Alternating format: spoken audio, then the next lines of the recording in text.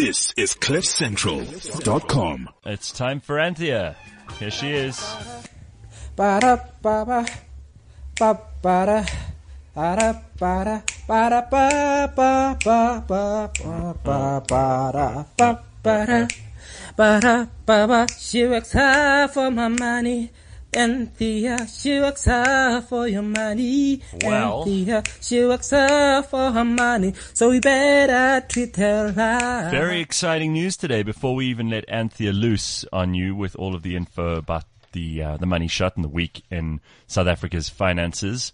We'll get to the winner of our Easy Equities and Cliff Central competition. Is he on the line, or you want to talk to him just now? Okay, I'll answer just now, Sia, only because you asked so nicely. Anthea, how are you? I'm very well, thank you. Good morning. Are you having a good Monday? No, because I woke up without electricity this morning. Last week I didn't have any hot water. What, you mean Eskom aren't good at their job? No, you're lying. They're such a brilliant company that's so full of success. Oh, you're right. What was I thinking? I mean, how could I expect that of them? All right, well, at least you have water. Today I had water, yes. Because apparently, even though the drought is over and long forgotten, agri-business reports have shown that the farming sector is not out of the woods yet. Oh, yes. We were watching this drought because it impacted on inflation and meat prices were up spectacularly. And so agribusiness said last week that there are a couple of things. Actually, the farmers just have not planted enough maize, so that's one issue. And then also it takes about 4 to 5 years for farmers to rebuild their cattle stocks. Sure. And on top of all of that, we do have foot in mouth, which means that normally we export 40% of meat can't be exported anymore. So yes, farmers really are struggling. Sorry about that. That wasn't a reference to me, right? No. Okay. Do you even moving think along. that? Okay. Well, that's terrible. Do you know what I'm really surprised at now that I'm thinking about this agribusiness is that no one's asked me about cannabis stocks yet. Not that I'm advocating it, but it does seem that cannabis stocks have taken over from Bitcoin last year. Yeah, they did. They became the prized possession for anyone with extra money. There were more cannabis related stocks listed last year than ever before, obviously. Mm-hmm. So on the global stock exchanges, and obviously it's about products, and there were conferences and all sorts of things. And some of those shares actually spiked significantly. So okay. Well, maybe it was a good thing to get into, but you don't know if you want to get in now. No, it's not my thing. I don't like to follow trends in that sense of the word. So I think some people must have made some money last year and everyone's thinking it's a new thing. I don't think it's that new. Okay. Cannabis has been used for medical purposes for ages. And I know the delegalization, is that a word? The deregulation. Deregulation, thank you. Or legalization, right? Yeah. Makes it all very exciting and everyone thinks that this is going to be a new industry, but I'm not sure about it. I'm not sure it's going to last that long. I think it'll be a small scale thing for starters, and then the big companies, the big tobacco companies will probably get involved, and that's when the prices will start to climb. Yes, exactly. They'll control supply and demand, as they always do. There you go. And then it starts getting exciting. But let's talk about our own supply and demand. Leadership is in very, very high demand in this country and very low supply. It seems that anyone connected somewhere in that wilderness between politics and business, anyone who has connections on both sides is usually an unscrupulous character. There are a few who've managed to keep their reputations clean. And one of those people is Maria Ramos, who, despite the fact that there are probably a lot of people who don't like her, has really done a good job everywhere she's been, at least a reasonable job in some places. She's very connected to former Finance Minister Trevor Manuel. She's had experience in the private sector and in government. She's just resigned as ABSA CEO. What does this mean for ABSA? So I'm afraid she's not as popular as maybe she should be or you'd like her to be. The share was up 6% on the day she resigned. Now that's always interesting because usually if someone leaves a company, the share goes down. Yeah, if they've done a good job, the share goes down. Oof. But Maria, she's not a banker. And I think when you're talking about banks, you really want a banker at the helm. You want somebody who understands the complicated and the intricate policies and the products and that sort of thing. So I think she had a tough time of it. She did say she was going to resign ages ago, like 2 years ago already. And then the bank said to her, no, can you manage the separation from Barclays? Which she did. And I think she feels she's done a decent enough job. She certainly got Barclays to pay up for that. Last year, by the way, her package was 37 million rand. So I think she's good to retire. It's a lot of money. Did she make any really big improvements to ABSA and their way of doing things? I mean, we know about the big Barclays split, which I think cost ABSA a lot of money.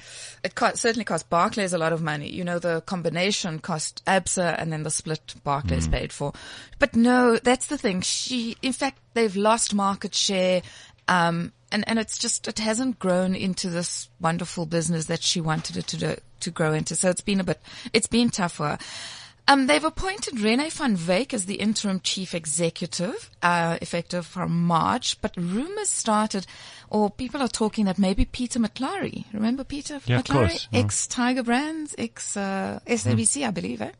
Well, there only are so many, as I said earlier, so many people who could take on a leadership role. So it's always the same people get shuffled. Yeah, I'm not sure that analysts and investors would be that excited about him taking over either, because he left Tiger Brands under a bit of a cloud. He is currently the deputy CEO of the Africa business, so, but he's a name that everyone knows, right? And he joined a while ago, so maybe look, don't get me wrong, I like Peter McClary, and he's actually got a good record, but I don't know. Look, ABSA is just it's the slowest of the banks, right? Yeah. They're the slowest. They have the least innovation. They have the least interesting stuff going on. They seem to be the most steeped in old ways. And as much as they try, that is the reputation they've got, deserved or undeserved. Yeah. And Maria Ramos didn't do much to help that.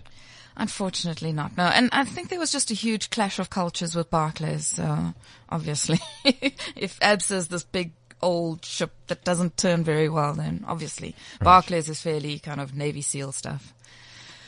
And then in the retail sector again last week we had very disappointing trading statement. Shoprite reported after market close that shares opened 14% lower the following day. That's very bad. I mean, earnings per share guidance was down. They said it would be down between 26 and 36%. Now we were expecting a decline, but we were expecting 5 to 10% decline. And Shoprite said the weaker performance was slower turnover due to lower inflation. They had stock availability issues because of 1 strikes and 2 IT issues that they had. They're trying to upgrade their systems. Then they had that currency devaluation in Angola. And margins, and this is the worst one, we don't like this. Margins were under pressure because, you know, high volume businesses, you need your margins to stay the same, because if they come under pressure and you lose a bit of volume, then it's what we call jaws. There's a real squeeze on profits, and that's a problem.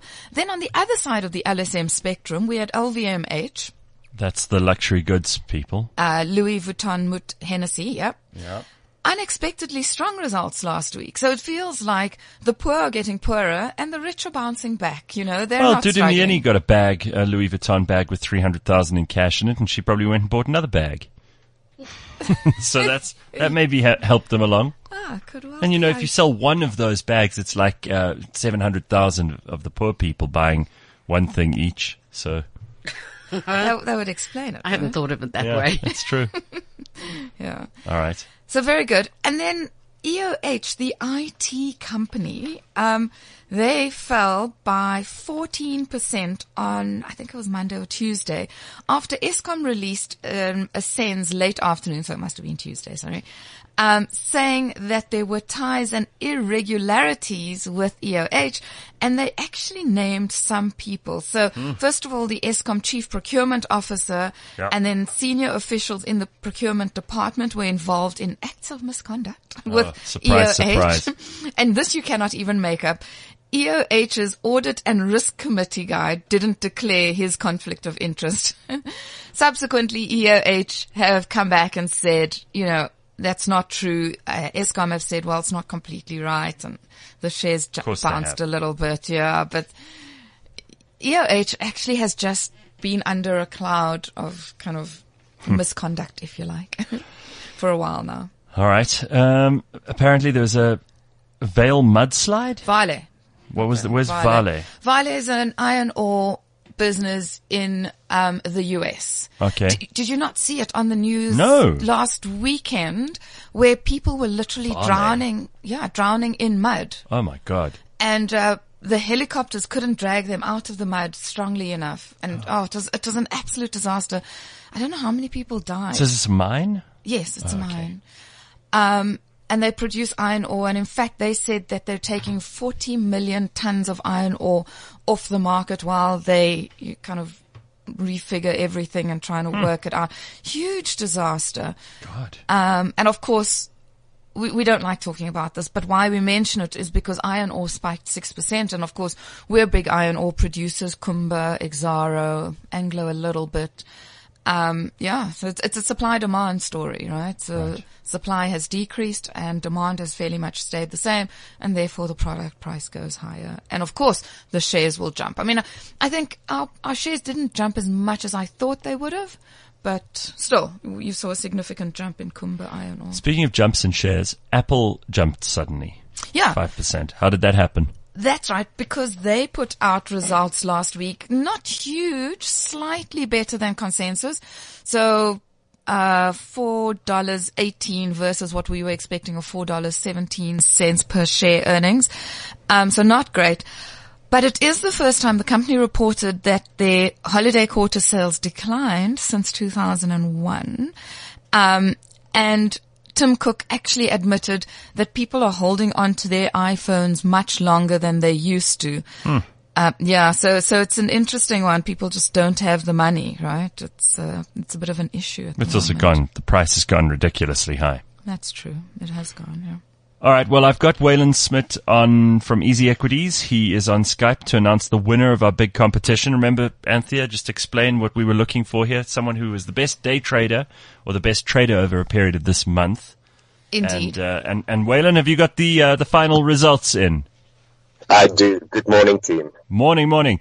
Waylon, very exciting competition. The standard must have been pretty high, because there was limited time and whoever it was who won would have had to show the best results. So you're going to tell us what those results were, and you're going to tell us who it was, but let me give you a drum roll so you can build up the tension here. Are you ready, Waylon? I'm very ready, yes. All right, here it is. The winner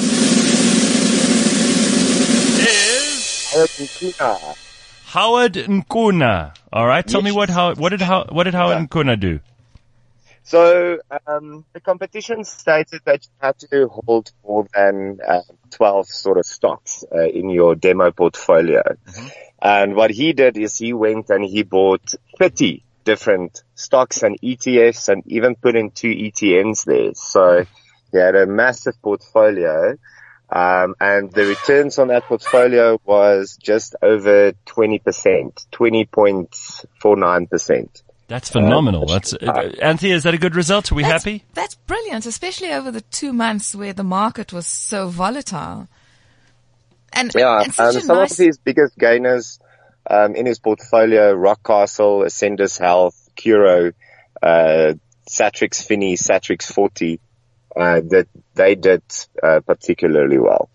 So, Waylon, I'm going to ask Anthea to just give her opinion here quickly. If you bought these 30 or so stocks, I mean, is that quite an unorthodox way to do things, or is it pretty regular, would you? That is actually almost the perfect portfolio, because utility theory says that anything above 25 generally, it's negligible. So you want to keep it concentrated enough so that you make enough return on on the movements, but not so diversified that you're diversifying away your profits. So he's got it spot on.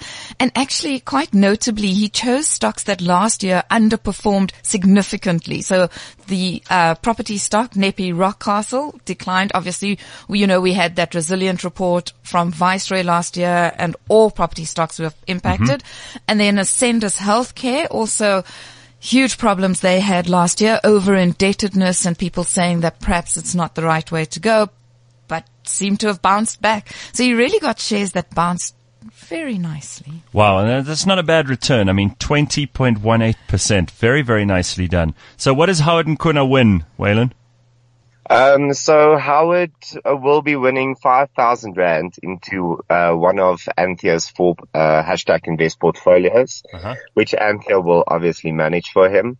But Howard has also said to me that he has set up a recurring investment of $250 in one of your portfolios. So that's quite lekker as well. Oh, so he's already invested. Do we know which one he's invested in? Not 100% sure. I will be meeting with him this week. All right, very nice. Well, congrats to him, and well done to everybody else who took part in this as well. And Waylon, thanks very much for telling us this morning. Thank you very much, guys. Thank you very much. There we go. If you want to find out more about how you can invest, go to cliffcentral.com and you will find hashtag invest on the Money Shot page. You can find out all you need to know there, and maybe you want to become a trader as well. Right, Anthea? It's fun. It was super fun, yeah. Howard did particularly well, actually. Good for him. It shows you can make returns even in a crappy market. He did have some losses, but his winners outperformed his losses. That's all you want. Exactly. Thanks, right. guys. Thanks, Anthea. Very good. This is cliffcentral.com.